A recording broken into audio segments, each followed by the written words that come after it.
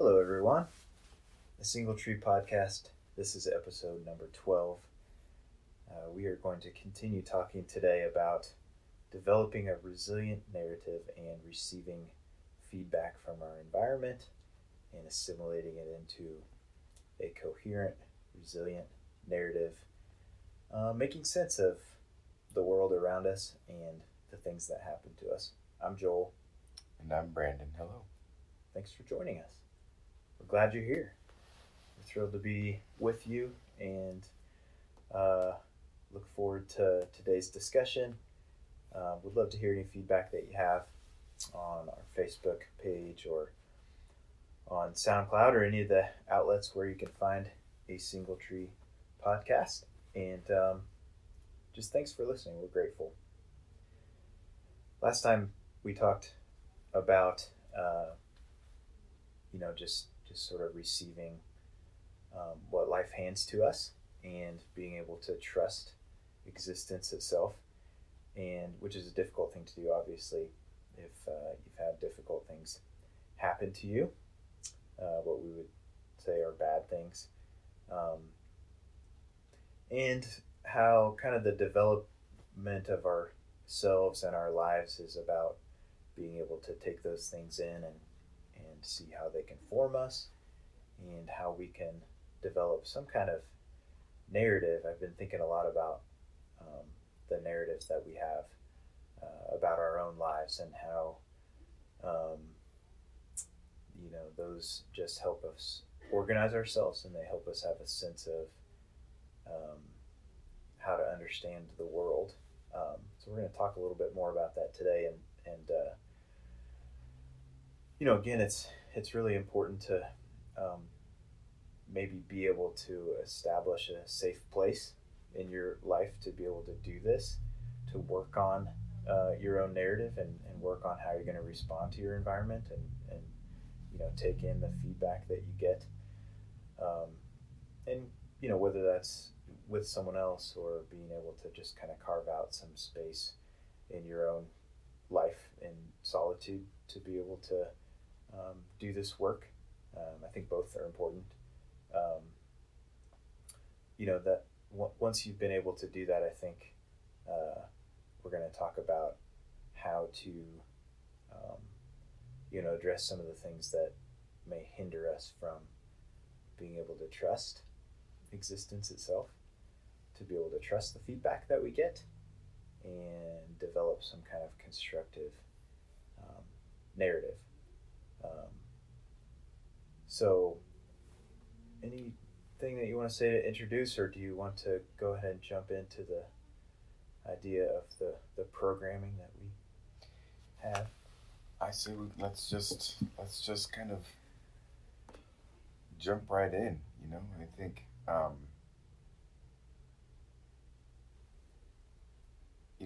being able to be aware of how we're experiencing the world, and maybe understanding the nature or the style of how we're experiencing or assimilating the information is key. When you were talking, I was kind of having this image of two people standing side by side, maybe observing something, like a waterfall or something, and how they can have two very different experiences of the same thing, and how their individual programming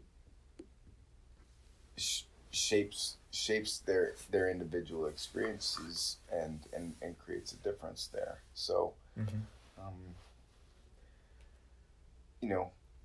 I think exploring our programming is really, really important and critical to having a good, sound, realistic understanding of how we're operating in this realm. Yeah. and you can use the word operating or I mean programming or whatever, but it's essentially what we're talking about with when we refer to programming is really kind of on a core level how we've been shaped and the messages that we internalized very early on. And we were talking earlier this morning about how it can be difficult to endeavor into that to explore this programming that we're discussing because so much of that programming can be subtle and covert. Much of it isn't spoken about. Our parents don't just sit us down and say, you're this, you're that, you're this way, you're that way, life is this way, life is that way. I mean, there's that, sometimes through the spoken form, but so much of it is subtle and energetic, and we're just absorbing, especially when we're children, this subtle information all of the time, and we're creating a narrative. Where this programming is taking form, and understanding how we internalize these things is extremely important, especially if we can draw that from throughout the arc of our life and see how that's shaped our reality. Yeah, so a subtle message that a lot of people have that they wouldn't have gotten from a direct verbal exchange would be like that their feelings or their emotions don't matter, or if you've and we all as young children experienced a range of emotions. Sometimes we were upset, and if you had people sort of like always trying to downplay your emotions or wanting to make you not upset quickly, calm you down quickly, then you kind of got this message that how you feel is not important, or you might even have felt abandoned at times. Exactly. When you expressed emotion. And so no one told you that your feelings didn't matter. They might have, but you can subtly and indirectly get this message that how you feel is not important. And that's one of those, it becomes programming, and it starts to affect how you are in the world. Right. Yeah, because if that message is I don't matter, right? If that's what's internalized, whether that was trying to be expressed through your parents or not, that's another matter. But what was internalized was I don't matter, or my feelings aren't important. Well, when we internalize that and it becomes a programming that runs throughout the arc of our life, and it shapes and it influences everything we do or don't do. Right. So the programming it affects the way you look at the world. It affects and it affects maybe everything you do. I would say on some level, yeah. Why wouldn't it? I mean, if you feel unimportant and powerless, that's going to shape. Wouldn't that shape on some level every experience that you're having? Yes. Whether that be with a partner or professionally, or it just shapes and informs everything you do on some level. So you've talked about these programs as kind of seeds that are planted, that grow, and some people think about them as kind of these roots that get deeply seated in themselves, and then they just grow, and the need to kind of maybe even pull those plants up by the roots, and get rid of them, which I don't know if that's always necessary, but definitely one of the first steps is to be able to become aware of these programs and how they are affecting your life. Absolutely, because what seems to happen is that when we have these programs, and often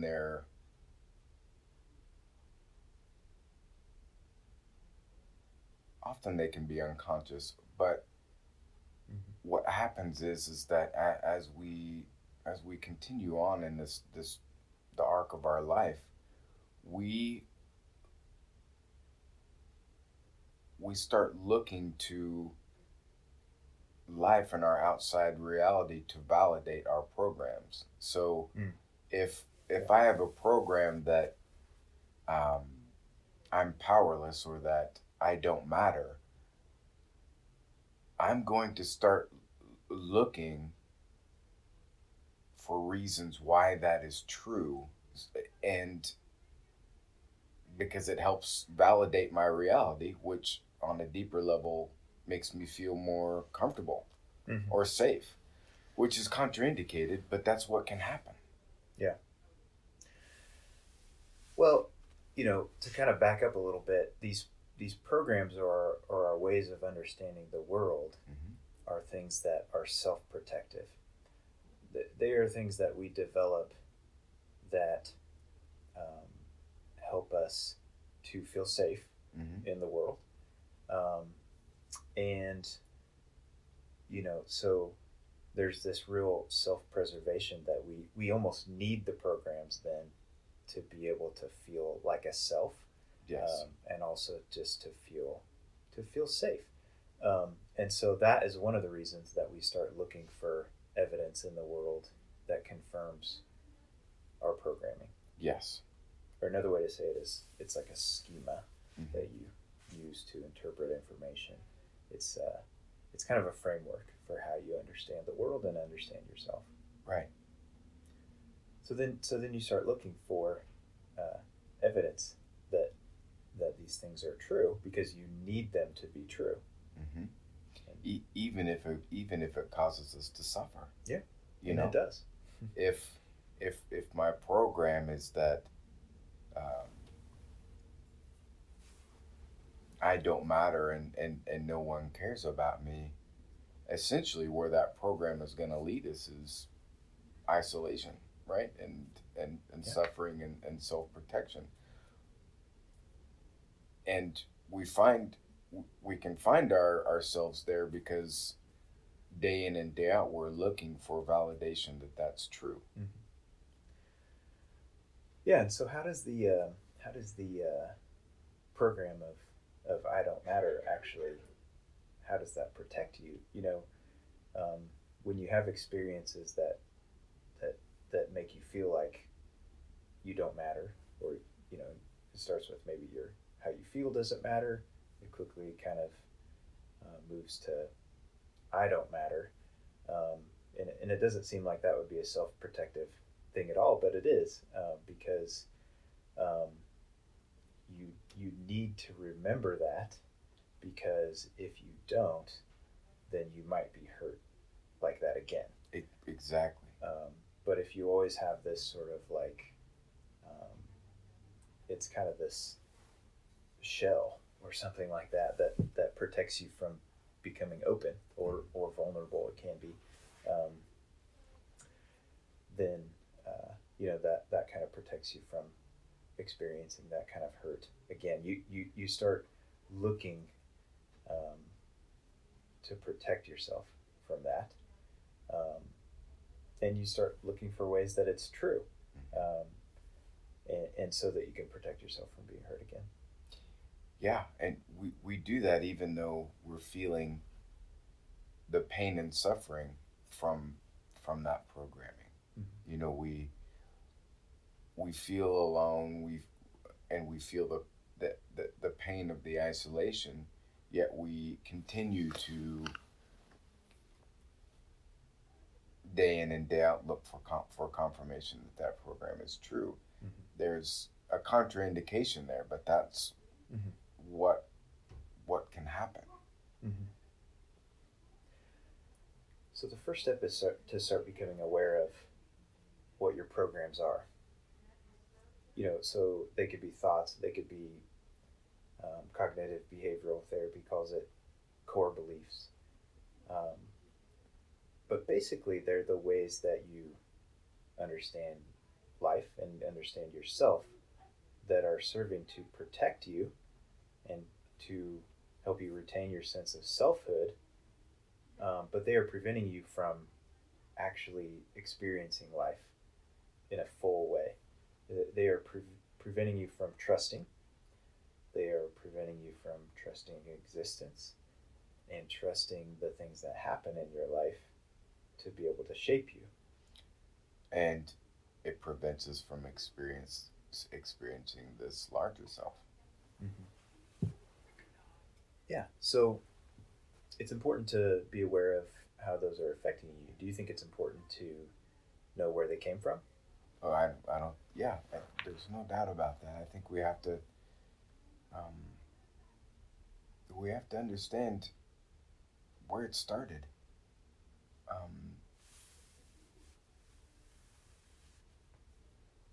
I think when you're pulling weeds, you don't pull the weed by the leaf; you pull the weed by the root. Mm-hmm. And I think that the depth of understanding is key.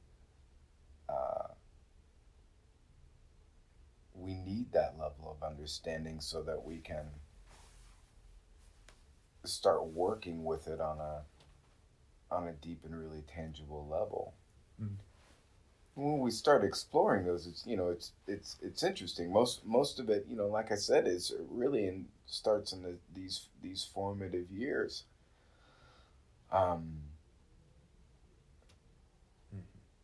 And when you give yourself the opportunity to really explore it, you can find yourself sifting through these times where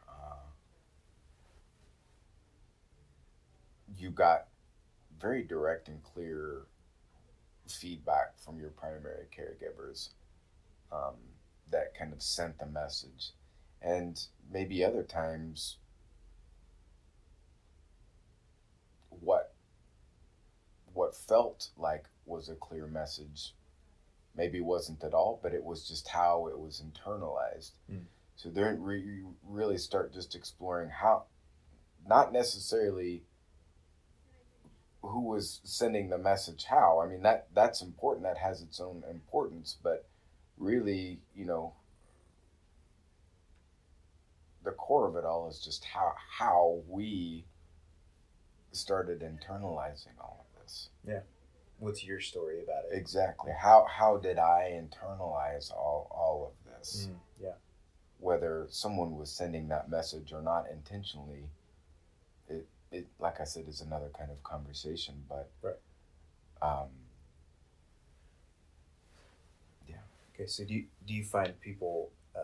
Do you find yourself wanting to help people go back to those experiences, formative experiences where the programming happened, whether that was a hurtful experience, to try to heal it or work on it at all?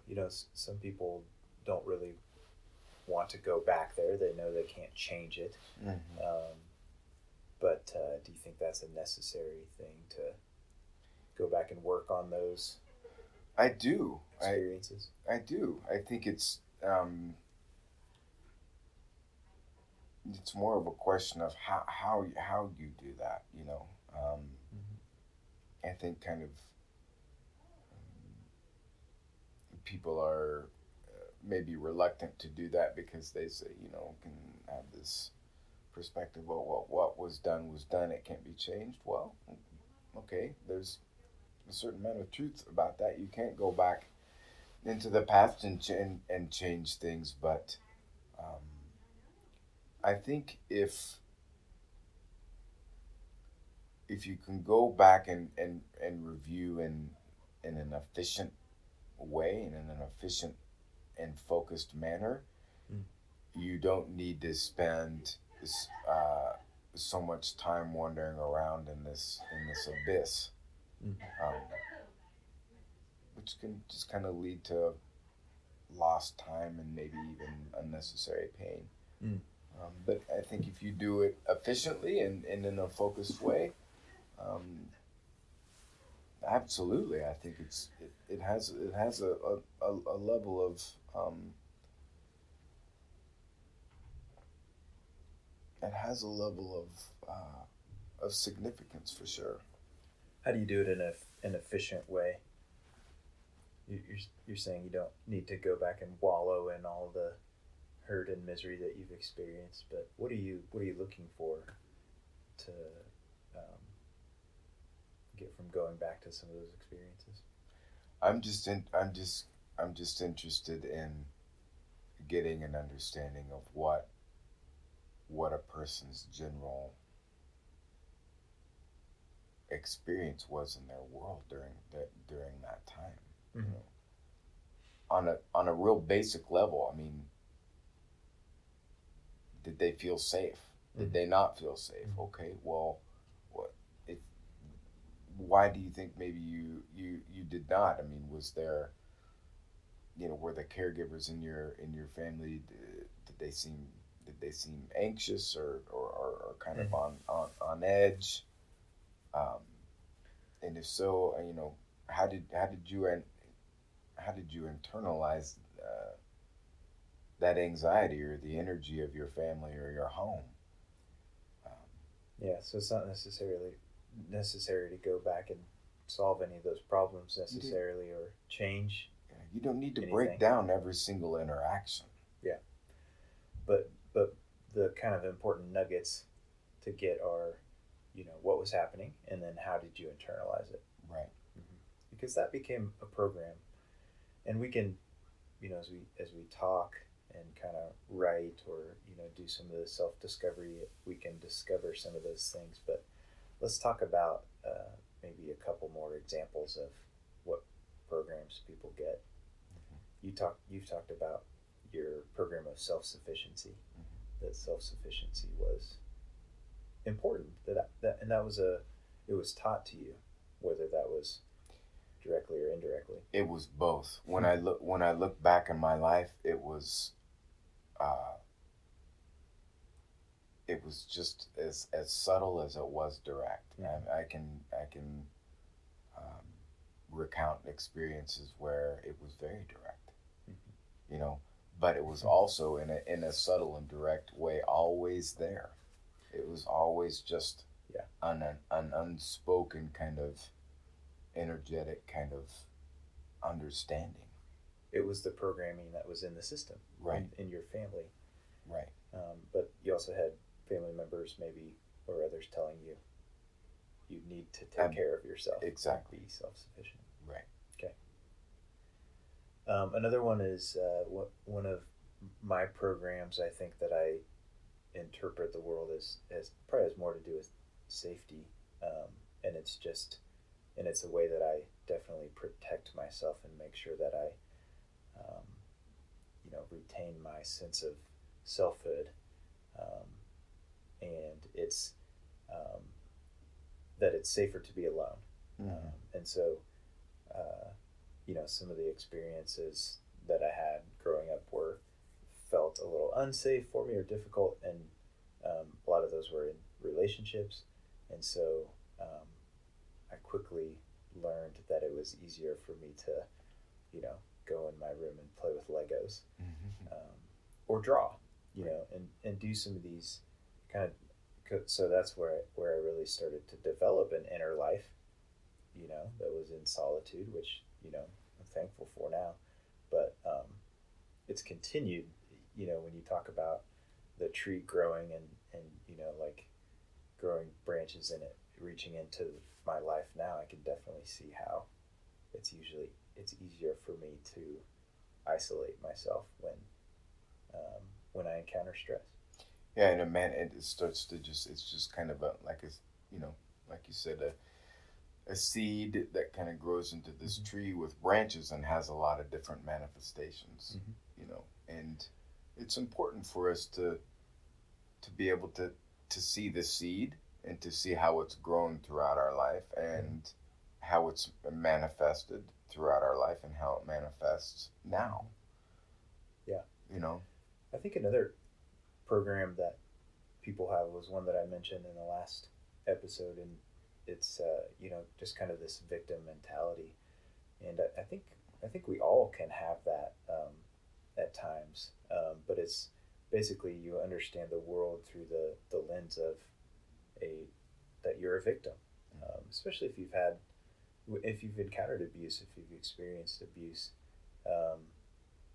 in its various forms. You can be a victim of a lot of different things, and that's another sort of program that we use. It's this set of beliefs, that we use to interpret everything that happens. And so, almost in any situation, you can find a way to be a victim, and to limit yourself from, doing things that you could do, to limit yourself from overcoming in certain situations, or doing things that are difficult, or taking responsibility. Yeah. I mean, what's interesting is that, the function of these programs is really it's so that we can find an orientation, right, in this world. And we need that orientation because it gives us some sort of sense of safety. So whether or not that program is actually helping us or not,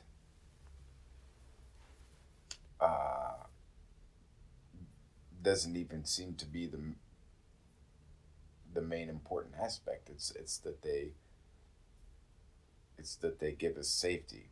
We may not reach a point to where we start questioning these things until later on in life, when really our life becomes more robust and complex, and usually what happens is that our level of suffering or stress or anxiety or depression begins to increase. And I always kind of see that as a sign of how our core programming is not allowing us to live into the complexity of the life that we're kind of in now, or what life is requiring us.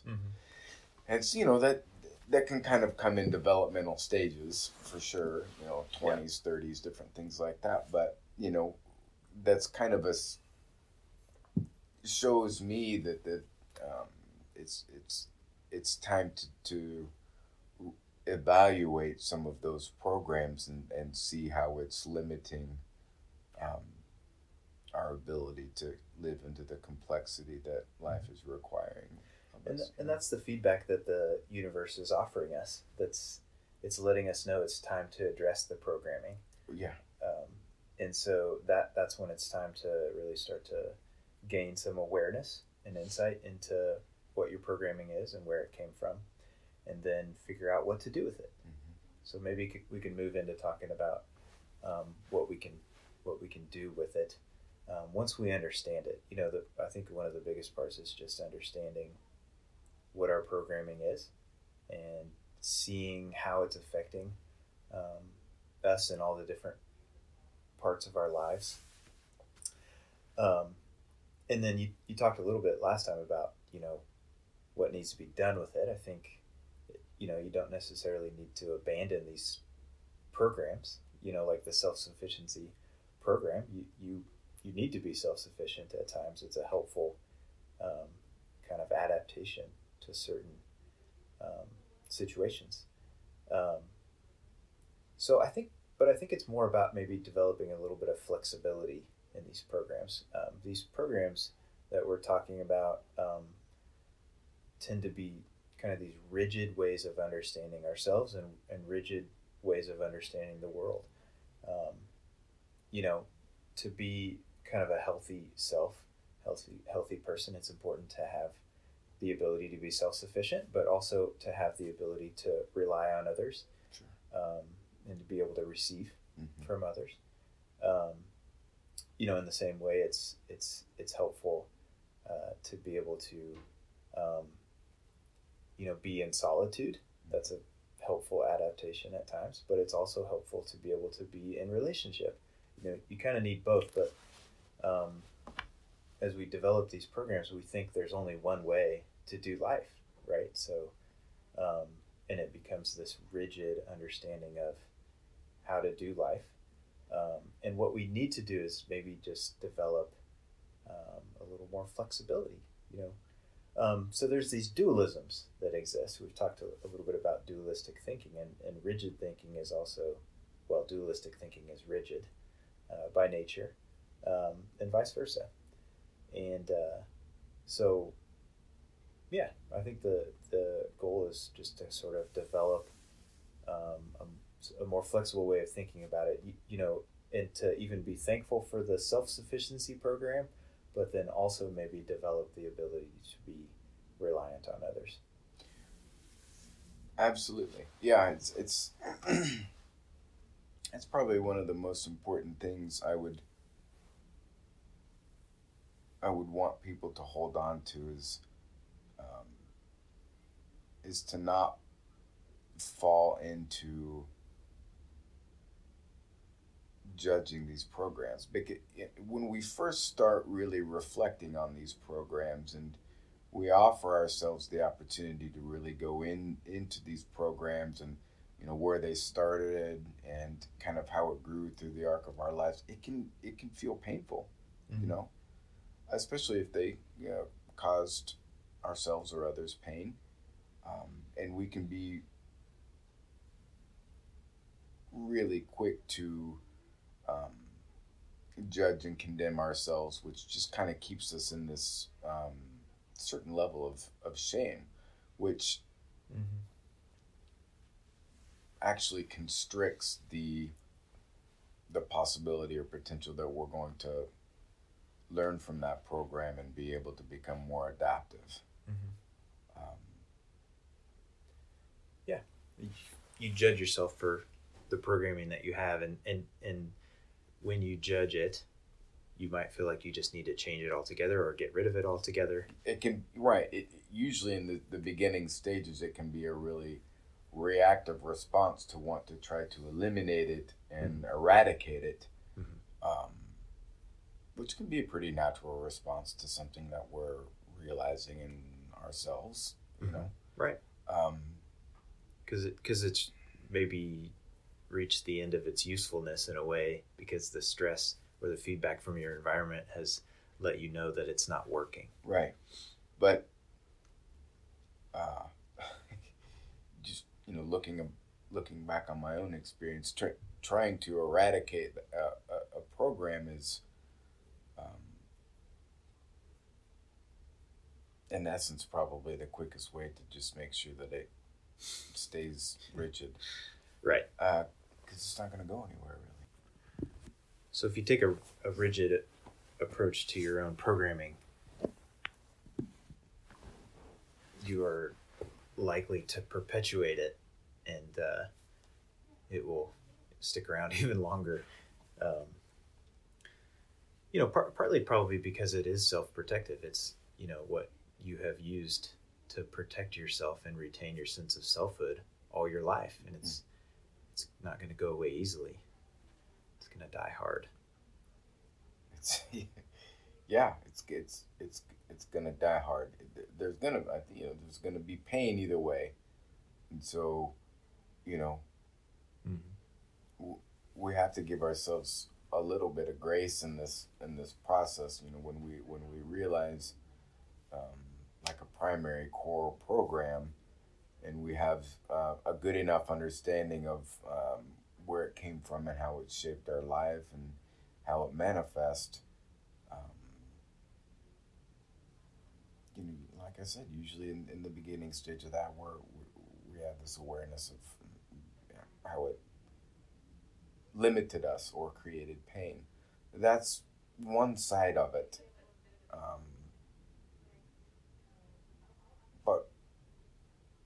the important part of this work is finding some flexibility in that, and going beyond the, just kind of the dualism of the programming. So we have to be able to see how it serves us as well. Mm-hmm.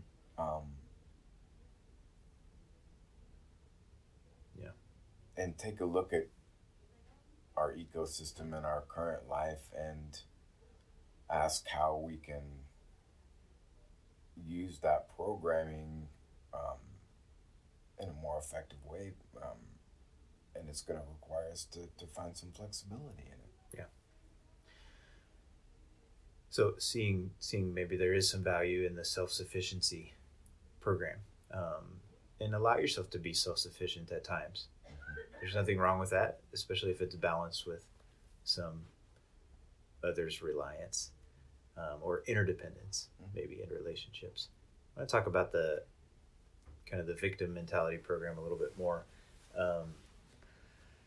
And, the kind of the opposite of that victim mentality is being able to see yourself as an overcomer, that you're able to endure trials and be able to come out the other side and maybe be even stronger for them. And so, again, it's not maybe wrong or bad to be a victim at times, and to even have that sort of mentality, because, in truth, we all are victims at times to certain things. But if we always only see ourselves that way, then it will limit us. It will limit us from seeing ourselves as overcomers, and it will actually limit us from overcoming in certain situations because we always just want to be a victim. But it is helpful, to identify ourselves as victims of certain things, but then to also develop flexibility enough to be able to see ourselves as overcomers. So it's just another example. There can be a lot of shame that we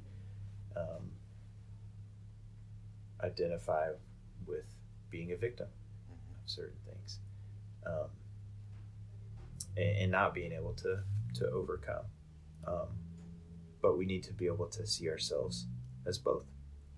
Yeah, that's, to me, I think about, I was probably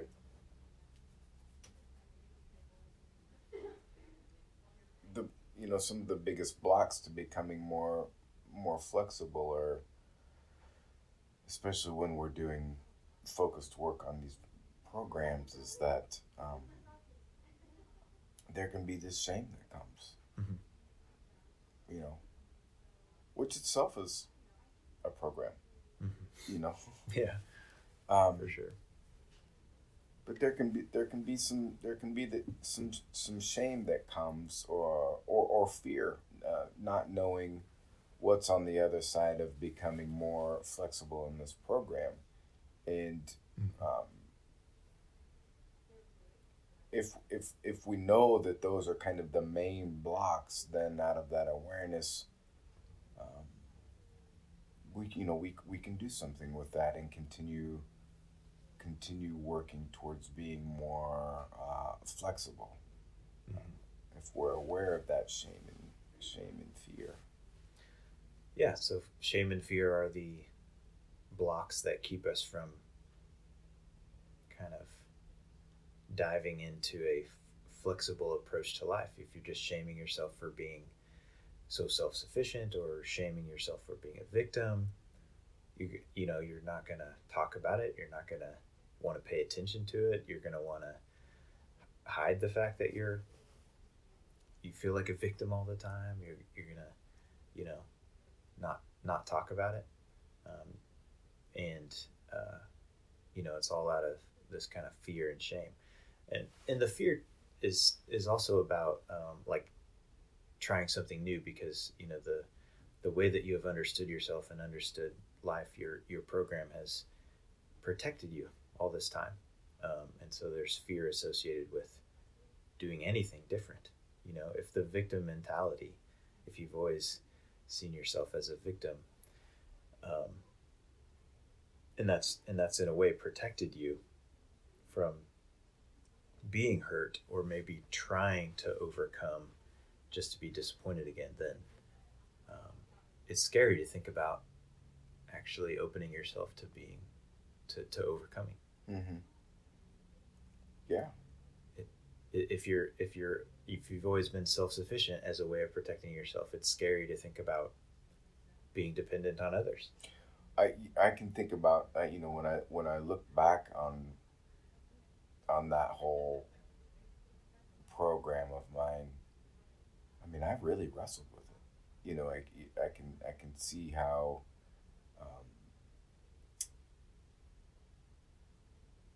things were happening in my life or in my relationships that were basically sending me messages that program needed to expand or become more flexible, and I resisted it. Mm-hmm. And I resisted it first and foremost because I didn't know what program was running. Right. You know, you weren't aware of it. Right. As I became more aware of the nature of that program and how it manifests, then I was able to kind of respond more to the feedback that I was getting in my ecosystem. Mm-hmm. The conflict and the strain in my relationships evened out. When you became aware of it? When I became aware of the program and how rigid it was. Mm-hmm. Do you feel like you were at that point instantaneously able to be less self-sufficient? Not instantaneously, no. But I did have a level of awareness that gave me some context for what was going on and maybe the level of stress and anxiety and conflict in my life. That from there, then it was my choice to consciously do something with that. And over time, you know, that the level of stress and anxiety and kind of conflict in my relationships, it changed. Mm-hmm. Yeah. So it's developing awareness of the programming, not judging it or yourself for it, and then, you know, from a more flexible stance, you can start actually making decisions. You know, if you don't have this sort of flexible stance toward your own programming, you know, you're not actually making choices or decisions. You're actually just being compelled by your programming. Mm-hmm. You only have one option, and it's to always be self-sufficient, right? But once you gain awareness of it, you know, and accept it, do some self-acceptance about it, then you can choose what you do. It becomes a tool. Yeah. Instead of more of like just this unconscious ghost that dances around in the dark and beats you up. Yeah. Yeah. And you don't know what's happening to Exactly. You're just walking through life kind of getting beat up by things unseen. Mm-hmm. And these things are these programs, right? You know. Yeah, so my program is, you know, more, it's, you know, being alone is safe, being in relationships is not safe. And so it's the same, you know, kind of identifying what that program is, where it came from, how I came about it. You know, and it could be something that you would feel shameful about. That would be something that you could feel shameful about not being able to be in relationships. And so working at just kind of accepting that that's something that happened, and even finding, you know, that there's some strength in being able to be in solitude or be alone. But then, you know, you're faced with the decision, again, to choose to be in relationship rather than always to be in solitude, even though it feels scary to do that. So at some point when you notice that programming, and you decided maybe you wanted to kind of step outside of that, mm-hmm. you had to be willing to endure some of that shame mm-hmm. and some of that fear, mm-hmm. and do something a little bit differently so that that program could become more robust. Mm-hmm. And so, I don't know, did you find how at some point when you started kind of really consciously becoming more flexible in that program, were you able to see how that programming actually complemented your relationships? The solitude program? Sure. Yeah, because I think it's a lot like the self-sufficiency. I mean, it's almost the same, but it's important in any relationship to have, kind of this balance of being together, but then also being able to be separate. And so it's easy for me to see now how, being able to be alone actually facilitates relationships a lot better. When I'm alone and in solitude, I can kind of get a hold of my thoughts. I have time to reflect. I have time to know myself, to learn about myself, which definitely helps me in my relationships, because I can then come back to my relationships and tell people who I am or what I think, and what I've kind of discovered when I've had time to reflect. And so, yeah, there's a balance there of being able to be in solitude and be in relationship, and you need both. So that's a really good example, to those who are listening and who might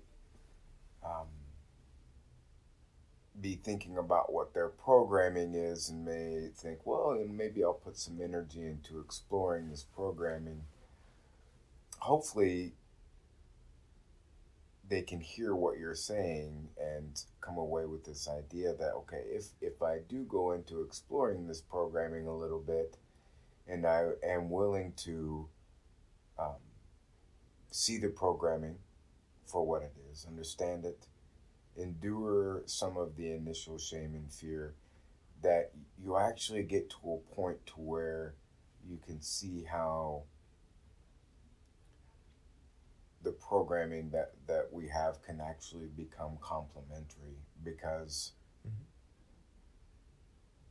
one of the basic ingredients for health and wellness of being is balance. Mm-hmm. And you've been able to find out of your programming that there's some balance in that. And so that's an important thing for people to come away with and to have an understanding of. Maybe that can help them be more motivated to explore this programming, is that there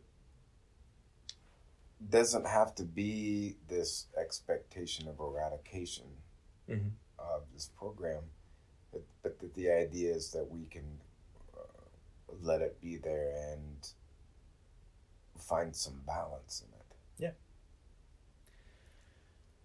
Yeah. Because it will help us. Yeah. Yeah, for sure. The program can be helpful in balance with, maybe its counterpart.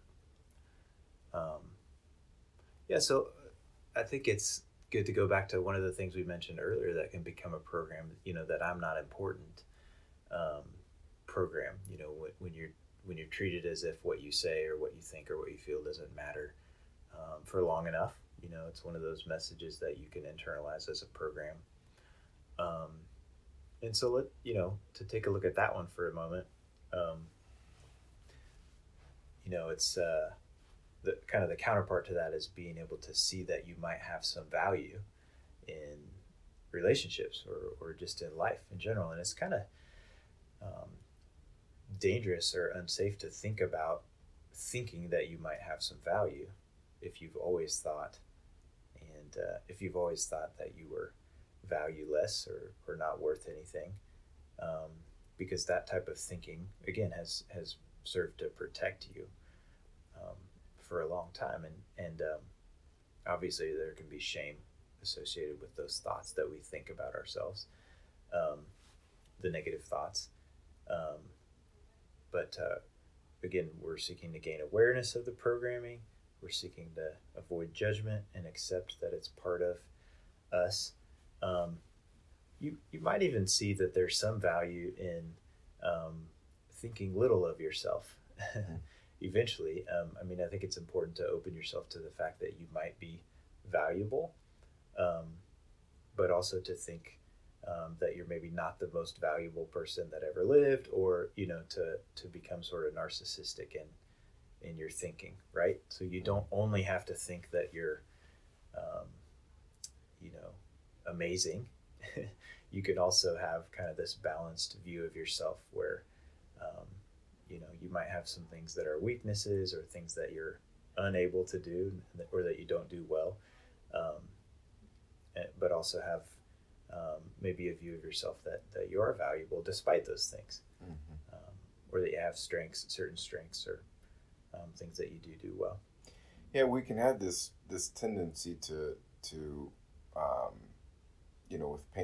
with painful things that we notice about ourselves or that are unpleasant, we have this tendency to have very strong reactions to them, and usually we find ourselves trying to totally eliminate them, or find ourselves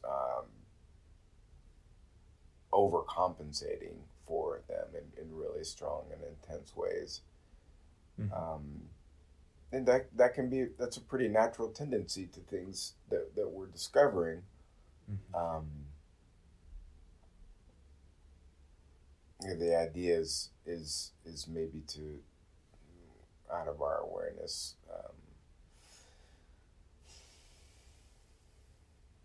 think in more terms of balance and flexibility than eradication and overcompensation.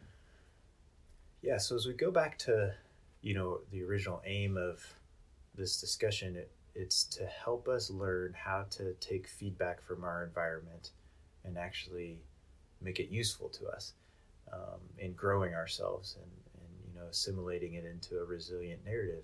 And what we're saying is we need to develop some flexibility in our thinking, in our programming, be open to the fact that self-sufficiency might be the right answer at this time, but reliance on others might be the right answer at this point in time. And it just helps us to take the feedback that we're getting. You might get some feedback that says that you can't do things alone anymore, and that would be a good time for you to practice self-reliance. And then you might get some feedback at another time that says you need to handle this challenge on your own, and then when you've developed that flexibility to do both, then you can just do whatever the situation demands from you. All the while you're kind of learning about yourself, and you're kind of taking it in and assimilating it into the formation of yourself. The programs don't necessarily need to go away. They just need to be more flexible, and all the while you're just kind of like, in a way, allowing those programs to be kind of challenged by the world around you, so that they can be transformed, or something like that. All the while knowing that this process, involves some level of pain and grief and a willingness to endure fear and shame. Yeah, so that's a good place to stop about how we address programs in our lives and develop more flexibility of ourselves and be able to take the feedback that we're getting and kind of assimilate it into our narrative about ourselves and about who we are, hopefully helping us to connect more with others, to trust our environment, and to be able to even connect with the larger self. Yes. Expand our consciousness. That's what it's all about, right? Expanding our consciousness. Yes. Thanks for listening. Thank you. We'll talk to you soon.